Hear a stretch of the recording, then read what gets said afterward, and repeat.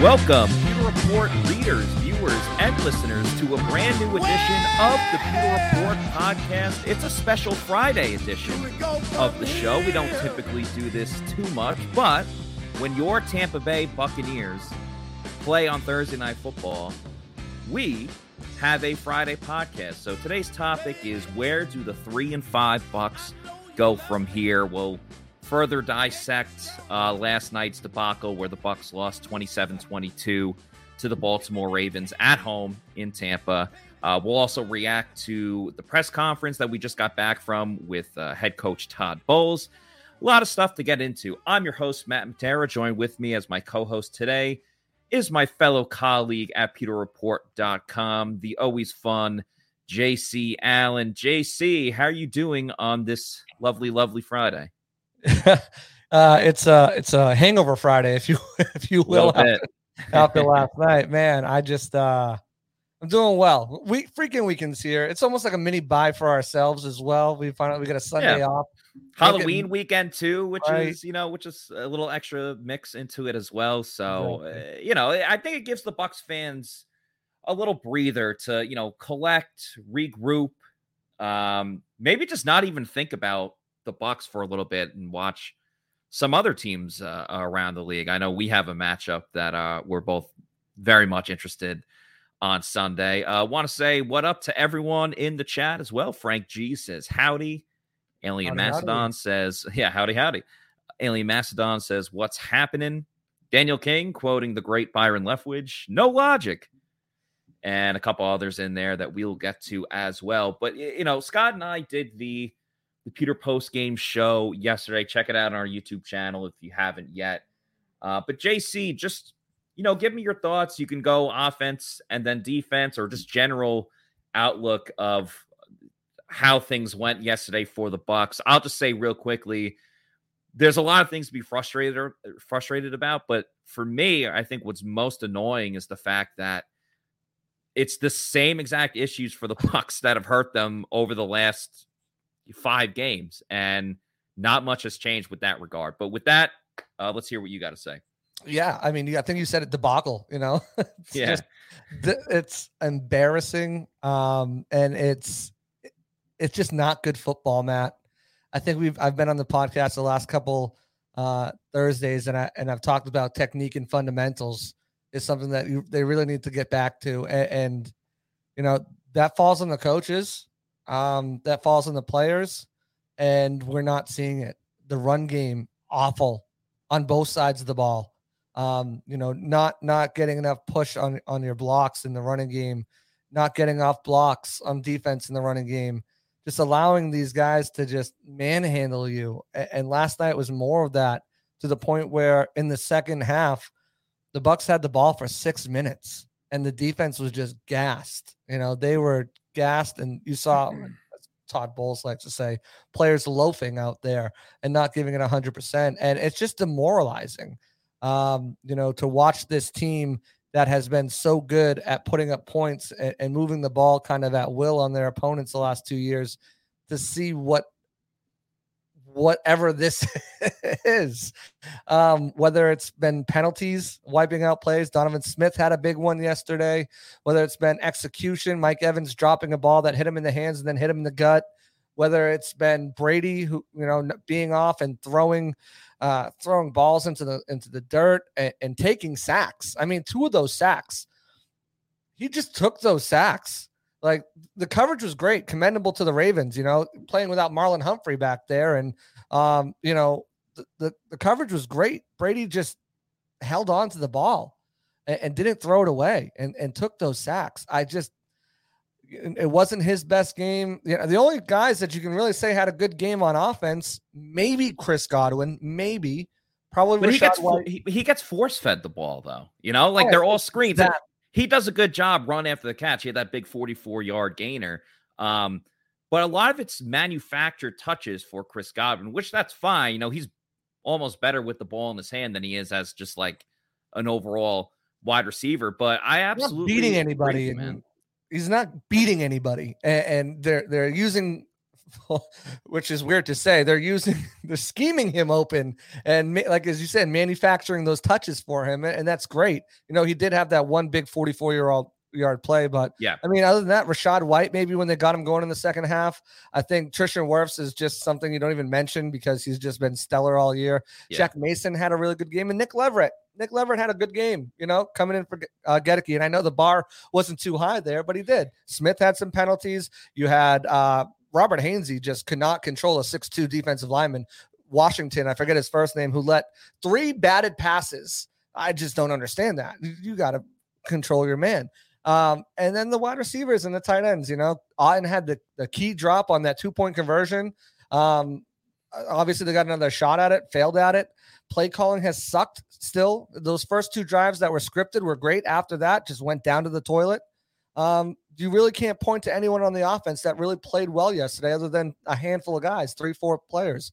And then the defensive side, Shaq Barrett looked amazing before he got injured. No, and that's what's so upsetting is he got hurt after, but he looked great. And we say that, especially Shaq is like a streaky player, and the sacks come in bunches, and he was balling out. He was probably the best defensive player up until his injury.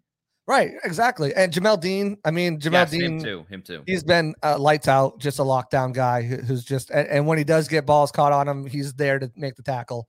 He's been great. Other than that, Keanu Neal struggled in run defense. Whatever that is with D. Delaney, Mike Edwards was not good. It was the defensive line. Vita Vea got a sack, but then he got pushed around, and then he was so gassed he was out for about 2.5 series. Joe Tryon-Shoyinka had some shining moments. All right, he did. He got a sack. He had Lamar dead to right on another sack, couldn't wrap him up. Then he had a face mask penalty. Fortunately, that didn't lead to points because the Bucs blocked the field goal, or that could have been something that would have weighed heavier on him. But guys just aren't playing good, and I see Zion McCollum too. I mean, he's a rookie. I give him a bit of a pass. He did have that huge pass deflection in the end zone on Mark Andrews, of all people, that first drive after the whole Delaney Darden malfunction there on the punt. So he came up big there. And Levante's steady Eddie. He had a nice big pass breakup on 3rd down to stop them converting. When I was filling out most impressive, Matt, I had a list in the first half. I had to delete half of them by the end of the game. And one of those was third down defense. They were killing it. They were forcing them off the field. Like, they were just like, boom, okay. Even though they got down there and got that field goal because of the blunder, they stopped them at the goal line. Yeah, that's not on the defense. They essentially shut out the Ravens in the first half because they started at the 6-yard line after they recovered the fumble on that botched fiasco. They had like by the Bucs punt team. They had like 1 third down conversion in like their first 5-6 drives. The Bucs just handled them. Yeah, and that's why, again, the issues keep reoccurring with the defense just breaking down in the second half. And, the Ravens, they rushed for 231 yards in the game, and like 200 of them were in the second half. So, but like 500 guys. And I don't. What a wide receiver. Yeah. And especially because the Bucs ran a jet sweep and it didn't work because they did it with a guy who's playing with a guy on one leg. Again, I said this yesterday. I don't hate the jet sweep call. I hate that they gave it to Julio Jones. Use Rashad Perryman or Scotty Miller. These are guys that Darden as well had one last week, but I know everyone saw that he went out of bounds. But I don't exactly know how much the defense deserves a lot of blame. There's no question there. But when they're on the field for as much as they possibly were, I don't know if we can get a full read on the situation because they had to keep constantly going out there and the Ravens held on to the ball. Now you can make the argument, well, you should have got off the field, forced a couple more punts. And that's absolutely true. But the offense has to hold up their end of the bargain too. And outside of that first quarter, it's just like, where did it go? They actually looked like a functioning offense. They finally scored a touchdown in the first quarter. They were moving the ball. And then all of a sudden, they just got away from it. And it's so funny because all the time we ask, like, please throw the ball on first down. Please throw the ball on first down. And now people today are like, they're not running the ball enough. They're not running the ball as much. And the run game has to be better. There's no question about that. 44 yards. They even lowered their league worst average, even with yesterday's outcome. it's just a matter of timeliness of running the ball. I mean, they only had 15 attempts, and like half of them didn't even come after drive, Matt. Yeah, exactly. Carmen Vitale had a great tweet about that. And so you have to mix in the running game more. I'm not saying run it on first down, run it on second down, and keep smacking your head against the wall. That's all what it is, Matt. And they got to use Rachaad White, too. They have to. It has to be 50-50 at this point. Don't get me wrong. We love Leonard. A lot of stuff that Leonard's done. But Rachaad White looks quicker. Has better vision. He hits the hole faster. I mean, one of the highlights for the Bucs, they had a couple shots downfield with Mike Evans where he actually held on to the ball. And, Chris Godwin had that catch and run. But that other one was a short dump-off pass to Rachaad White where he broke a couple tackles, hit it up the field, and, got like a 20-yard gain on the play. And that was exciting. And we don't really see that from Leonard too much, but we definitely get it from Rachaad White. I want to get to Leo's Super Chat in just a moment. But first, we're going to talk about Celsius Energy Drinks, the official sponsor of PewterReport.com. So many different flavors from the Arctic, peach, and tropical vibes right there. You also got strawberry lemonade, the cola flavor, the cucumber lime, peach mango, strawberry kiwi guava as well. So a ton of awesome different flavors. 7 essential vitamins. That's the key. It's the healthy energy drink that you can have. Helps you get through your day with that essential energy, whether you're working, doing a workout, got a lot of the stuff going on. Maybe you got to stay up late to watch a game. Pop that energy drink. You're good to go there. And another thing, I just mentioned all the flavors. I'll put up the other picture here. Maybe you don't want to, dive in head first. You just want to dip your toe in the water. That's cool. Go to Celsius.com, click on the store locator, find out where you can get a Celsius near you, your local bodega, as I like to say, convenience stores. A lot of other different places have Celsius now, and just try one of them. You never know until you try it.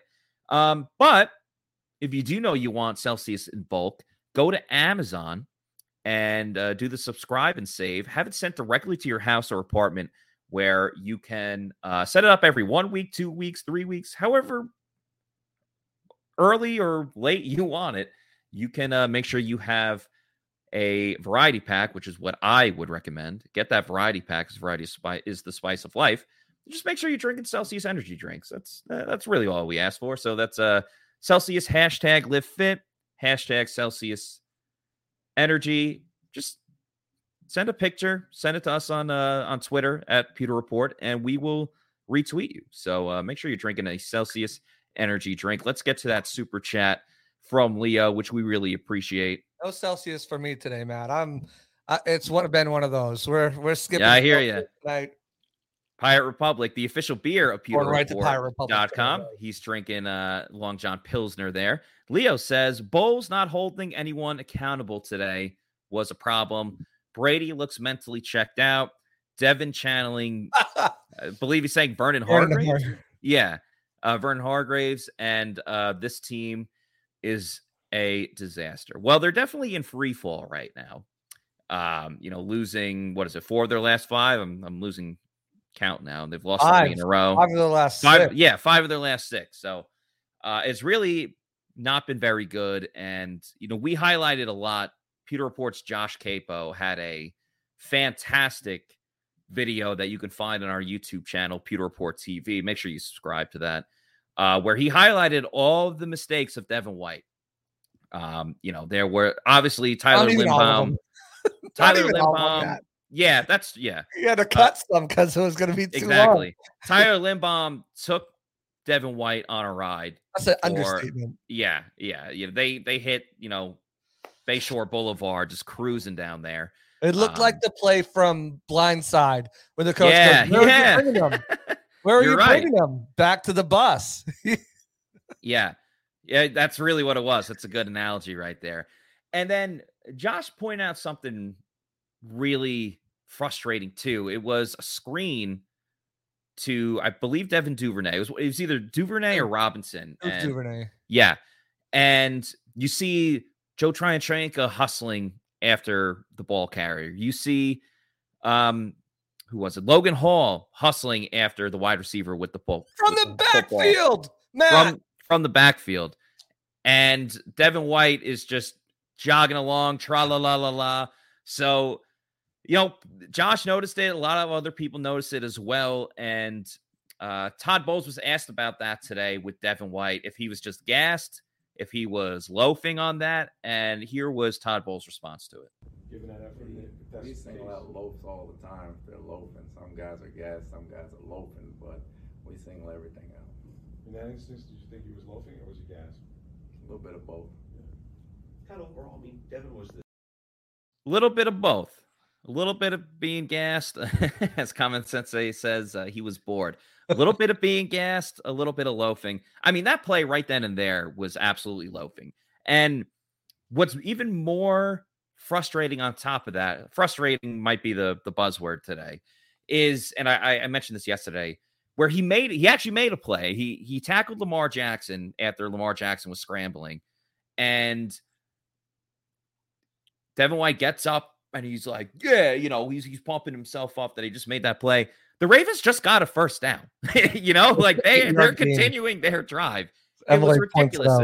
And listen, it's not all on Devin White, but when you don't hustle on a play like that, when you're a captain of this team, and when you're cheering for yourself after the Ravens had the more successful play, those are extremely, extremely bad signs. There's no other way to say it.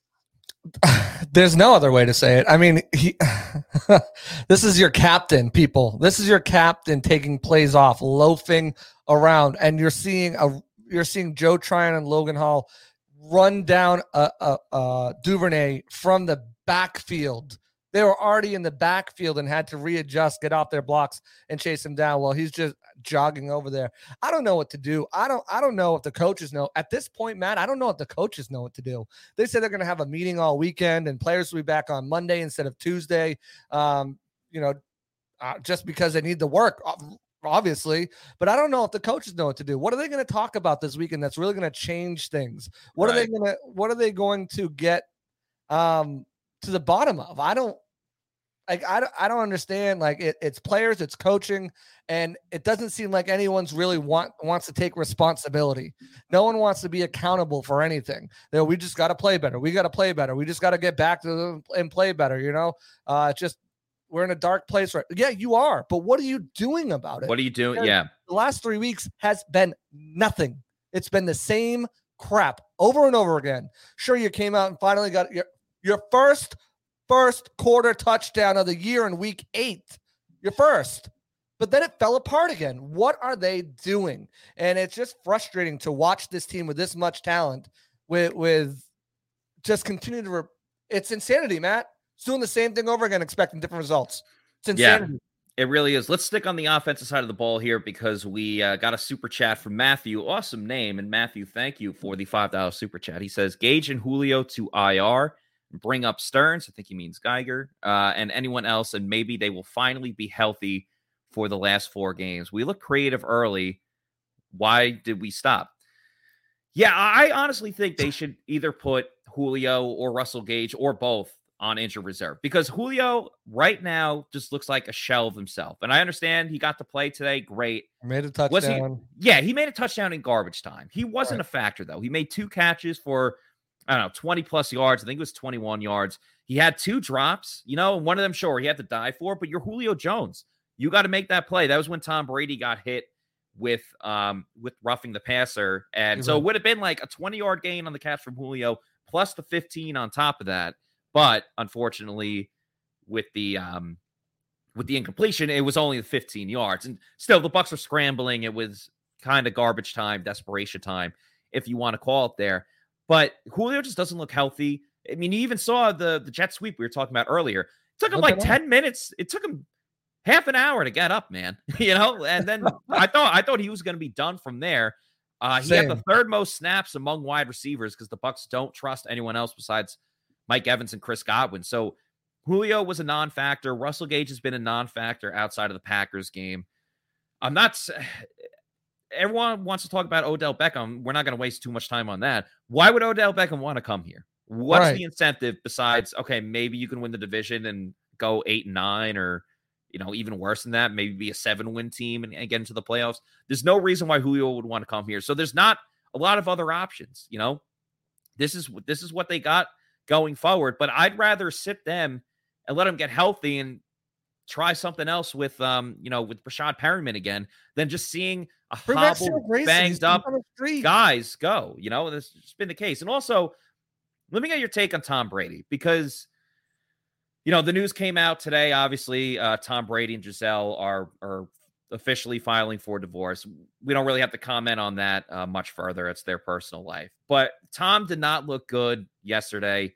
He's not pushing the ball down the field. I don't think he's been terrible this year, but I think Brady does deserve a fair amount of the blame too, outside of Byron Leftwich. We talked a ton about Byron Leftwich, but Brady missed some open guys. Kyle Rudolph, he severely underthrew Scotty Miller. They got bailed out because of the underthrow, but that was not by design. That was more luck. I think Brady has to step his game. I mean, everyone has to step their game up. But as you talked about before, Brady holding on to the ball a little too long. Everyone's pressing right now, including Tom, I think. Yeah, absolutely. I mean, you can tell that this team is just not focused. They're not zoned in. These are guys who've been playing. It's so weird. These guys have been playing with each other for 2 years, Matt. And the chemistry is off between him and Mike Evans, between him and Godwin. How? How? Exactly. And I get it. Everyone wants to bring in a wide receiver. Well, we need to bring someone in, to Gage and Jones or whatever. The Bucs are already paying over $30 million to their wide receiver room this year. You want them to add another contract? Any guy that they bring in, besides like a stopgap, mediocre number 3, number 4 guy. I've heard, Brandon, obviously our own Paul Atwell wants Brandon Cooks in the worst way, but there's another guy making $10 million. And then you look at around the landscape of the league. I thought Kadarius Toney would have been good, obviously dealing with some hiccups, but he's a guy who's got some speed and can give you something different on the outside. I don't know who they go out to get to bring in, besides an Odell. And why would he want to come here? You're going to have to trade for someone that forces your hand, or sign Cyril Grayson. Cyril Grayson's out there. He looked great dude, I'm all for that. Not just because he's a friend of the program. Like, you saw what he did last year towards the end of the season. And sure, it wasn't the most groundbreaking thing of all time, but when you've seen from Breshad Perriman, from Scotty Miller, they haven't brought much outside of Perriman's touchdown against the Saints.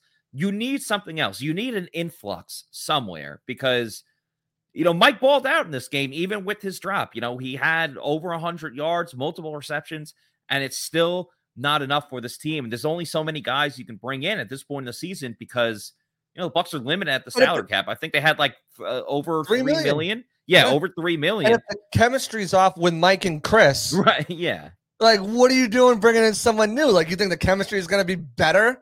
Even in a mini bye week? No, it's not. Yeah. I don't. Brady's going through Brady went through some shit this week. He's signing papers and going over, okay, I get this, you get this, my custody date's this, that, whatever. There's a lot on his mind. And he had to play in a short week, and after coming off a loss and dealing with injuries and dealing there's a lot going on for Tom, but his play was still inexcusable. I mean, he didn't look like it's not like he looked like a 45-year-old quarterback out there. That's not what I'm saying at all. He made some incredibly tight window throws, and he continues to get the ball out quick. He's got zip on the ball. I just think it's some of the choices he's making, and the line protected way better in pass protection. I still don't know if he's got that full comfortability with them yet. To trust them to allow plays to develop. And on the flip side, too, the Ravens play great coverage. The guys on offense, the wide receivers, they're not separating. So Brady's got to settle for checkdowns, or he's holding the ball too long, waiting for someone to get open. I don't know. I asked Bowles about this or Byron about this last week. When do you start scheming guys up? We scheme guys up since 2019. Oh really? Oh, really? So I don't really know. They're trying to use Mike on screen passes too. That's not his game. What are you doing? I tweeted this. I said this yesterday. I'm out on screens unless they go to Chris Godwin. I'm done with screens. It didn't work with Rachaad White. It didn't work. I don't know why they want to throw it to Mike Evans. Mike Evans, for all the great things he does, and he's still a great wide receiver, he's never been known as a yards after the catch guy. So why are they throwing a screen to him? Now, you mentioned some of the poor him in choices. Stride, he's good, but he's not going to make people miss. You mentioned some of the poor choices that Tom Brady made throwing the football or not holding on to the football. There are a couple of choices that everyone here watching this show can make, and that is if you go to the Seminole Hard Rock Casino in Tampa, you can choose what you want to play, whether you want to go to the slots, play blackjack, whatever it is.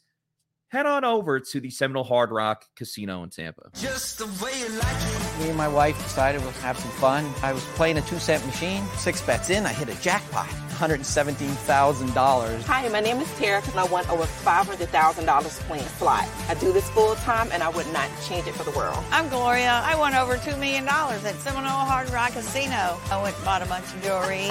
My name is Mike. I won over $350,000. I love playing baccarat because it hits different. When you pull in that card and you flip over that 9, beating that 8, can't miss. I'm Jimmy. I won $500,000 in a slot tournament at Seminole Hard Rock in Tampa.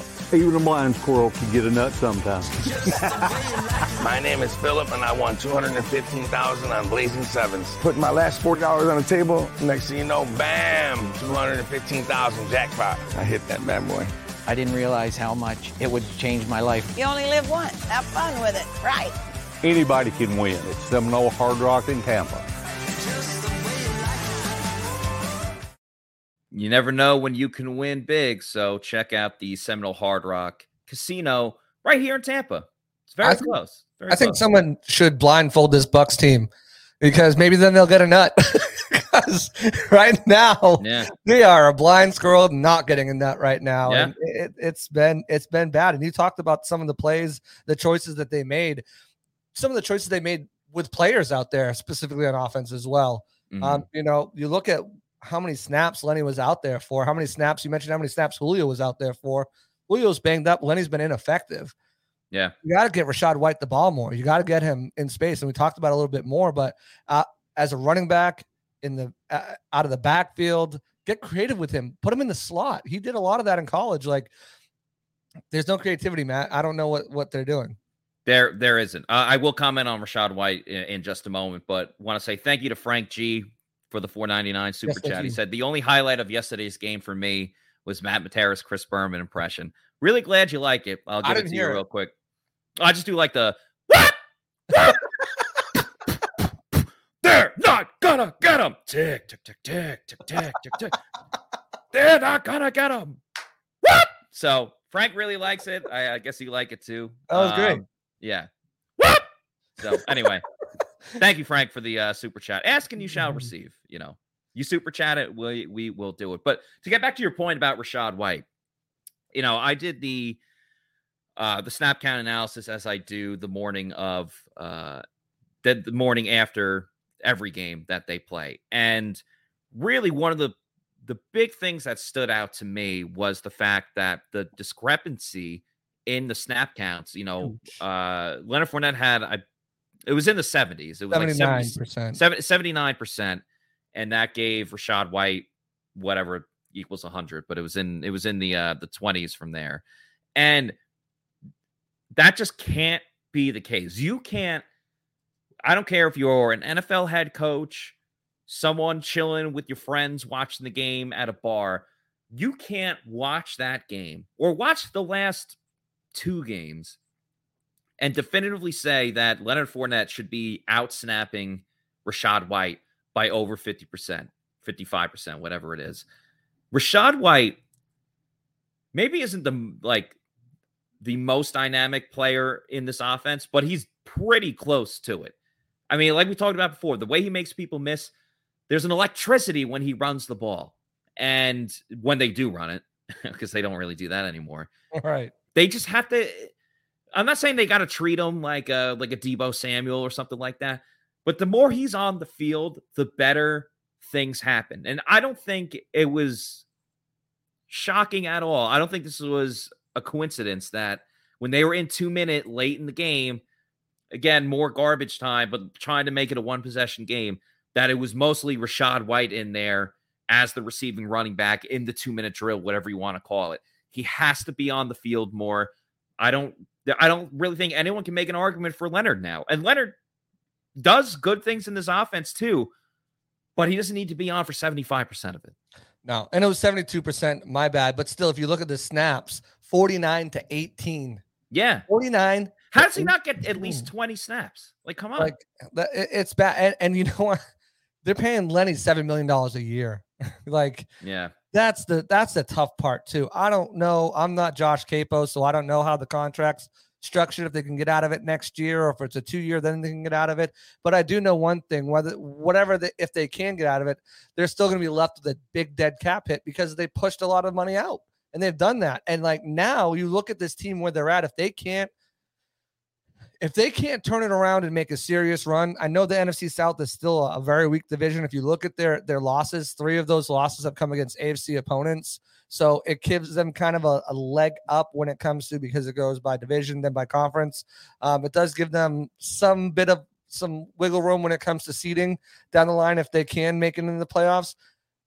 If they don't turn this around, they have this big chunk of dead money, no Tom Brady most likely, and some really difficult decisions to make on both sides of the football in order to open up cap space and try to fix this thing. Oh, and by the way, Matt, they'll need a quarterback as well. I just don't. They're like negative $40-something million in cap space next year, and like Leonard Fournette getting $7 million when we all, Matt. I mean, I think I was at 4. I think you were at like 3. Like that's like what you wanted to pay him, and they're just they're paying him this amount of money, and I get it. You got to play him. And we heard it last year. Remember, we heard it last year. Well, the contract. I think Larry Foote said something about it. About they got to play the guys who make the money. It was playing JPP. Yeah, it was playing JPP over Joe Tryon showing. Right. You can't have that philosophy.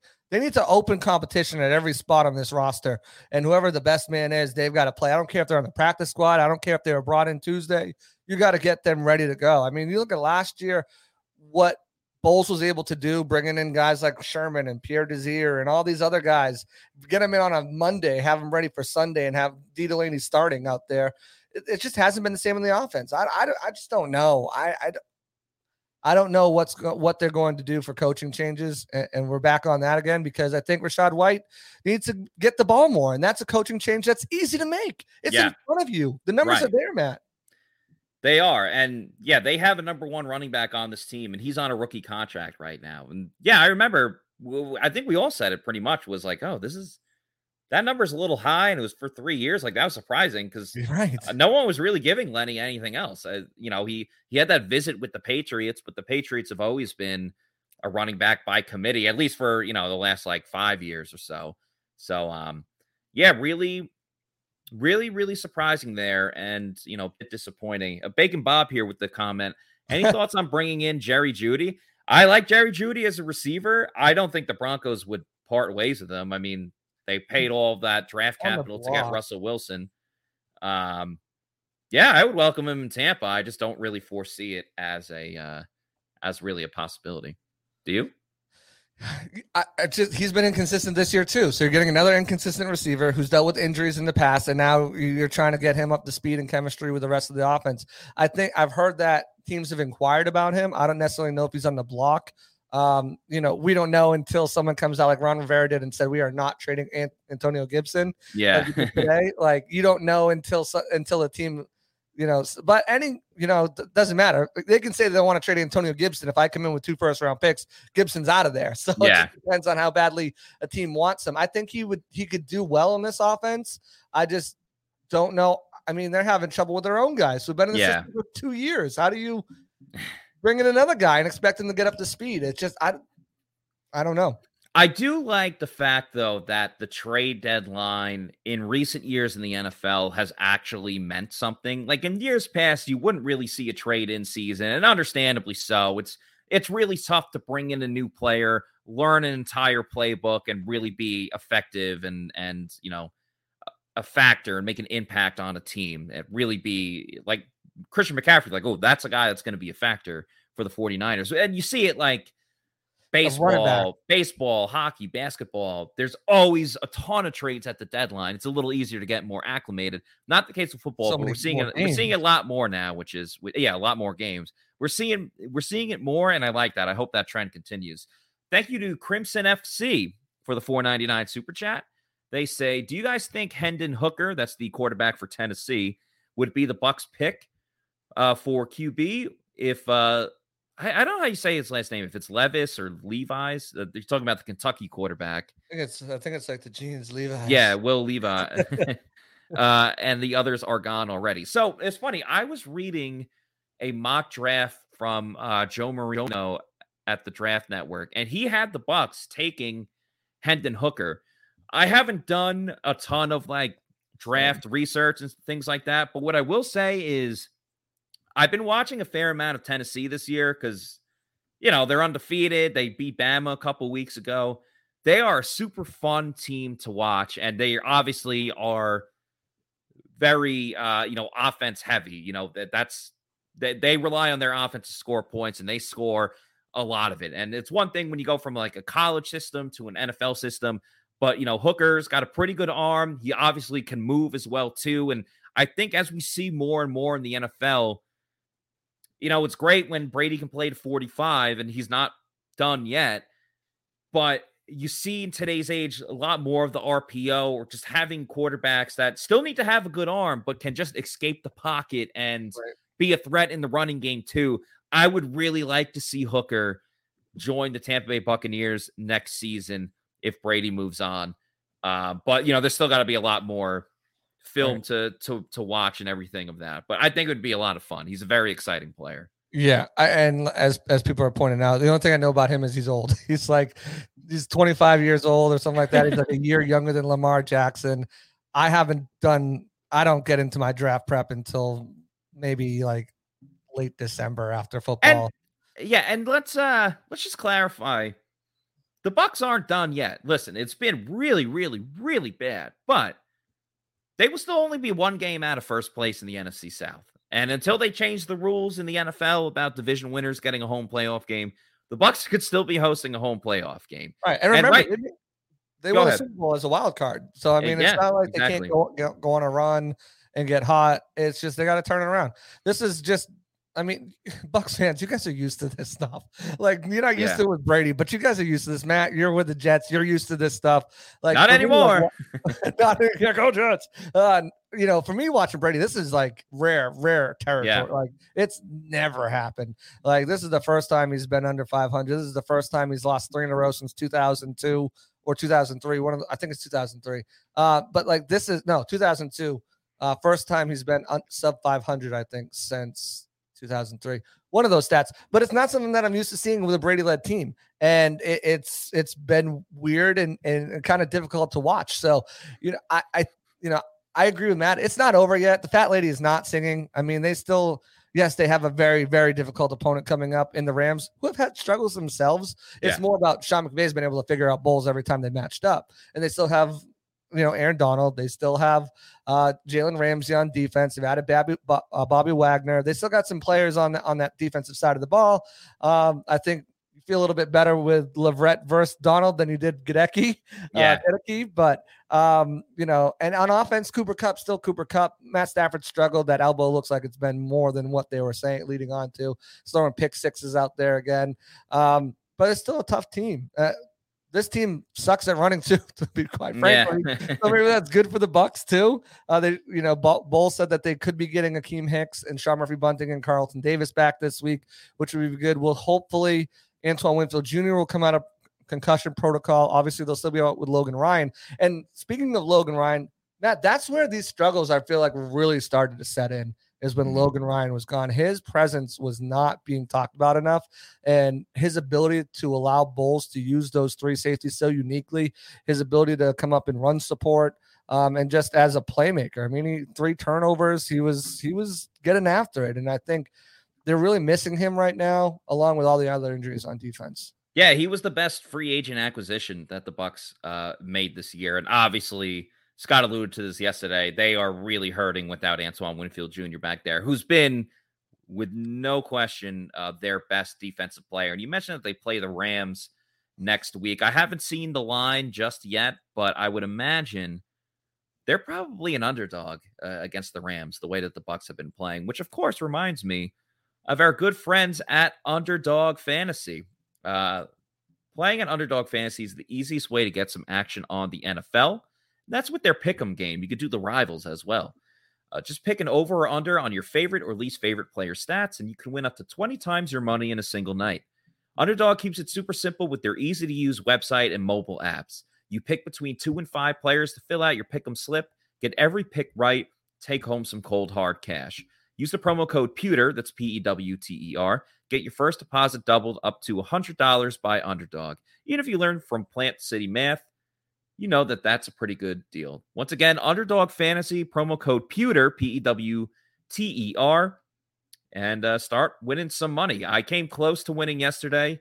Cade Otton didn't help me out with the receptions, and Brady just went over his passing yards total when, again, they were in desperation mode late in the game. But you don't have to do it just for football. You can do it for basketball, hockey, the NBA. That is basketball. The MLB as well. The World Series starts tonight. Not that I'm too happy about that. But yeah, you could play a lot of different things with Underdog Fantasy. So go and check it out. Tell us who you're picking, because we're going to make our picks every single week, and use promo code PEWTER to go get that extra money. You lost? What did you have? I had Mike Evans over 5, Chris over 6.5, Lamar over 68, and Fournette over 4 catches. Okay. Don't get greedy. That's my biggest thing. I know. I was thinking, a winner. I went a little, well, because you get like the 4 times and the 5 times, 10 times your money. I did Gus Edwards over 45.5 rushing yards, which was, I knew that was going to be so easy before that. I did over 1.5 field goals for Ryan Suckup, which again, with the struggles of the Bucs in the red zone, seemed pretty good. And then I did Brady under his passing yards and Cade Otton over 3.5 receptions. So that didn't come through, but I've hit a couple this season. So definitely looking forward to getting back on the winning track there. It is a lot of fun.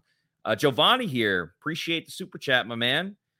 $5 super chat. Team lacks discipline and coaching. It doesn't help that TB12 had his worst game of the season. I hope this mini bye lets the team reset and come out strong. I thought playing on a short week was going to fire them up, because they started, that first quarter, that defense, they were rip-roaring and ready to go. And I think they proved that even further by not allowing a touchdown after that fumble. But after that, they just rolled over. So maybe just getting a little time away, regrouping like we talked about, the coaches hopefully doing some self-scouting and evaluation, hopefully can change things out. But I'm not overly confident about it. Thursday night football, short week, home team. Usually that's good money. Usually that's good money, Matt. You know that. Yeah. At this Bucs team, they just didn't come out and handle it. I thought they were going to be. I mean, I picked them in Pewter predictions. I didn't think they were going to lose 3 in a row. I thought they'd find a way to come out, and I am now in last place in Pewter predictions, by the way, this year. So I mean, none of us really have great records. So no, besides Josh, I think he's like 4-3 or something like that. Okay. He's doing all right, but well, I mean, the Bucs have just let us down week after week. I think they have this weekend off, so they have Friday, Saturday, Sunday off. They're back in the building Monday.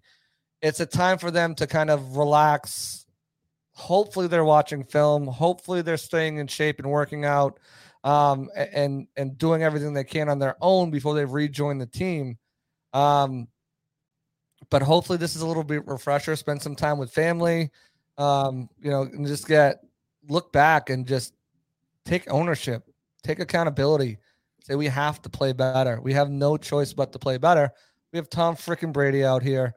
We're always going to be in it when we have this guy. Even when he's playing his worst games, we're still in it. They only lost by 8 points? Like not even, what was it, 22-27? So that's 5 points. Yeah. They only lost by 5 points. They were in the game till the very end for the most part, other than a questionable 4th down. I think you got to – that's another thing, Matt.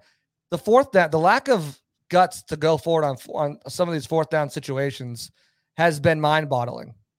Yeah. 4th and 2, you're at midfield, and it's like, come on, show a little bit of guts and go for it. And then they decide to go for it on 4th and goal when they were down 11. It's like, well, you could have kicked the field goal there and then try the onside kick, and you would have a lot more time. And they attempted to go for it, so fine, kudos to them. And then it's a false start penalty on Leonard Fournette, and they have to kick the field goal because of it. But you talked a lot about like accountability and things like that. And yeah, it's like who's holding who accountable between the coaches and the players. And I think one big difference that we're seeing between Bruce Arians and Todd Bowles, and I'm not saying that everyone has to go by the script of Bruce Arians, but Bruce would call out players to us, during press conferences. He wouldn't be afraid to do that. Todd is a lot more protective of his players. And obviously, Devin White was we talked about him before, but bringing it back up, Devin White played poorly, and we all knew it. And so Todd was asked about that, like, has his play dropped off? And I'm not expecting Todd Bowles to just be like, yeah, like, he sucks. He's terrible right now. I mean, I don't know what we're going to do. But he really deflected, I would say, and put it more towards the entire defense itself and not Devin White. I was even hoping for a little bit like play better, man. And he mentioned like a couple fundamental things. But here was Todd Bowles talking about just the drop off of Devin White, if he has dropped off. Well, he's not the same player right now. I don't think it's been a drop off. I mean, the defense is a team sport. You're not going to be a star by yourself. There are guys in front of you and guys behind you. So say that Devin has dropped off, and the defense has dropped off, I wouldn't say Devin has dropped off. So it's about playing together. It's about making your reads and doing the right things. He's doing a lot of things we asked him to do. I have no problems with Devin. That was a big thing at the end that people are paying attention to. He has no problems with Devin White. So, again, sticking up for his players, even though they were jawing at each other on the sideline yesterday. Right. And I asked him, too. I followed up and asked him, with his struggles in the last couple of weeks. It wasn't just this week. It's been the last couple of weeks, not being able to get off blocks. Is there any time in this scenario where you maybe take a look at, Fatukasi. Olakunle Fatukasi. And he pretty much said Devin's our starter. Devin's our guy. And, a lot of the guys had struggles on defense, and I don't think it's fair to pick on Devin. Okay. All right. But like when he's getting blindsided all the way, 20 yards down the field in a pancake from a rookie center and not being able to get off a block from a rookie tight end, a late round rookie tight end, or what was it, fourth round rookie tight end, when you're supposed to be one of the best of your position, one of the best duos in the league, a Pro Bowler, a guy who wants $100 million contract. I mean, maybe it's time to call some of these guys out, Todd. Maybe it's time to call Byron out. Maybe it's time to, and I feel like he kind of called Byron out about the whole, he's like, when we asked him about the running situation, he's like, I talked to him about that. And well, obviously we all know him is Byron Leftwich. But like, that's where I think BA is missed, is calling these people out publicly and putting the pressure on them publicly to go out there and perform. And, so far they haven't done it privately. So maybe that's somewhere where he needs to make a change and start letting these guys know, hey, you're not playing well, and I'm going to let the world know it. And if you don't want the world to have that perception of you, do something about it. Change it. Yeah. Yeah, very well said. Another, I don't really have a transition for this, so I was going to say another public place that everyone can go to is Pin Chasers. We're a really big fan of Pin Chasers. A great night out with friends and family. They have so many great different deals. That's what is really awesome about it. All you could eat pizza, all you can bowl, dollar beers, multiple different things. So go to pinchasers.net, find out what deal they have for you. You can book your kid's birthday party there. The kids can bowl. There's an arcade area, so they can play some video games too. The food's very underrated, from the chicken tendies to the nachos to the pizza. All great stuff there. And start booking your holiday party. I know Halloween is Monday, and it's Halloween weekend, but the holidays in December, those start coming up very, very soon. So make sure you book that sooner rather than later. And also, the Bucs don't play this weekend. Head out there on the weekend. They have a great brunch special and brunch food that you can go and get. Which not many other bowling alleys can really offer. So this place, Pin Chasers, is more than just a bowling alley. It's a great day or night out with friends. Go to pinchasers.net and reserve a lane, book a party, or book that holiday party like I was talking about. Matt, I think as we wind down this show, I want to shout out Harvinder I think he's got a great question, and I kind of want your input on it. And I'll give my 2 cents too. He points out we listed all the problems, which we've done for about 3 weeks now, Matt. But are there any actual answers? Is this team and coaches simply not good enough this year to win a championship or to really compete for one at least? Yeah, so we talked about this on yesterday's post-game podcast, and I'll stick to a similar answer of what I said. I would change offensive coordinators. I know it's not 100% on Byron Leftwich. I said that this morning when I was on WDAE. It's not 100% on Byron Leftwich, but he does shoulder a lot of the blame. So I would just get a new, fresh look in there. There's a couple of different candidates that the Bucs can go from on the coaching staff, but I would mix it up, get a new play caller in there on the offensive line. I would permanently put Nick Leverett as the starting left guard. I would put the receivers, Gage and Jones, I would just put them on IR, or at least one of them, let them heal up.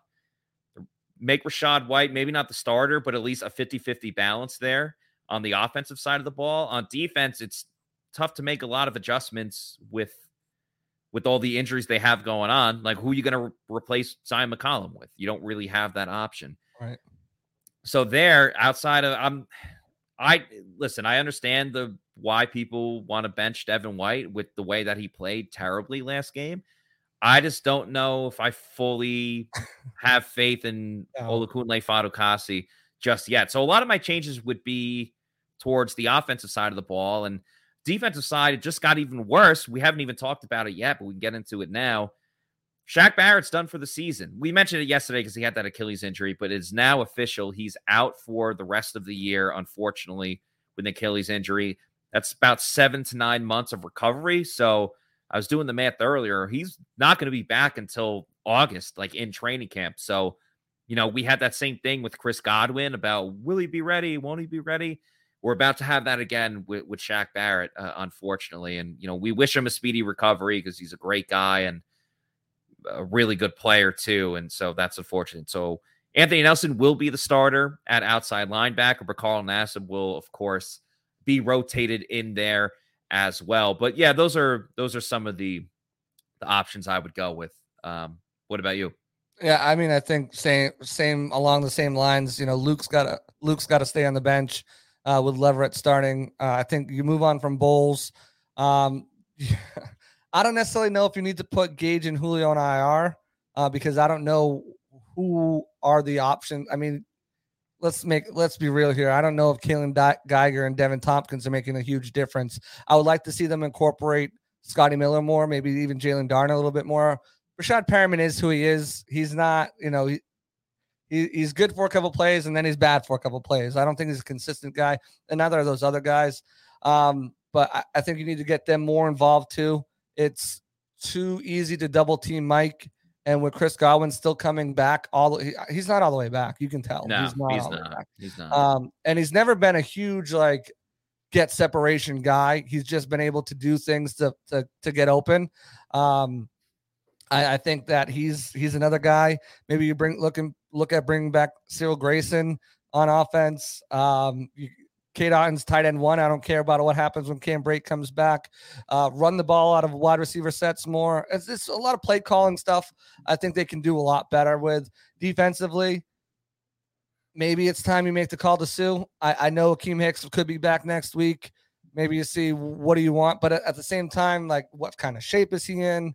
He hasn't been playing football. And does he want to be here at this point? Again, exactly. With all of the issues there, he's already been chilling for the first 8 weeks of the season. I don't think he's going to be running back to join a 3-5 team that has a multitude of issues, not just one. It's all over the place. Right. So I don't know what the difference. Maybe you signed Marlon Davidson to the Davidson to the practice squad, former 2nd-round pick for the Falcons, who they released, and see if he's got anything there. At this point, maybe Steve McClendon. I don't know. You got to bring someone who's going to be stout against the run defender. Josh Capo had an excellent point too. Move Vita Vea back over center. Stop trying to do different things with him in this game. And I would really, if I'm the front office, I'm looking for a pass rusher. I think JTS has been fine, but if you can get Bradley Chubb on a year rental and then get a comp pick for him next year, because I don't think they're going to be huge spenders in free agency. He'll go for, you trade maybe a third, then you get a third in 2024 for him through the comp system. I think maybe that's something to look at. Same thing with Josh Allen potentially, and make a splash there. I don't know what you do. Maybe bring in a safety, maybe Jabril Peppers. Depth at safety is another one that I forgot about because Ryan's going to be out for a while. Concussions are always not doing it. Concussions are always, a scary thing that you can't put like an official timeline on with Antoine Winfield Jr. So that's another one definitely that they should look into. So that's about going to wrap things up for us. Just want to remind everyone that next week we'll be back with the Pewter Report Tailgate Show, followed by the Pewter Game Day Show. The Celsius Pewter Report Tailgate Show, presented by Age Rejuvenation and live at Walk-Ons. We'll be at the Walk-Ons in Midtown when the Bucks play against the LA Rams. Of course, their crazy games last season and the year before that. So should be. Yeah, the Bucks are entertaining to say the least, whether they make you laugh or they make you cry. But that'll be going on next week at 2:30 for the tailgate show. And then I'll be live with a guest for the game day show for all of the in-game reactions, analysis, and everything along those lines. And also, please, if you guys don't mind, just make sure you follow us on our social media at Pewter Report for Twitter, Instagram, and Facebook. And like and subscribe to our YouTube channel. That's Pewter Report TV. Like I mentioned, Josh Capo had an awesome video highlighting all of the issues of Devin White from last night's game. We had the Pewter Report podcast on there, various clips from press conferences, and a lot of different content up there. So please like and subscribe and do that. Appreciate everyone in the chats today, giving their comments, a couple super chats in there. Thank you to all of you guys. So, for JC Allen, I'm Matt Matera saying thanks everybody for watching. Have a great weekend, and we will see you on Monday for another edition of the Pewter Report podcast. Out.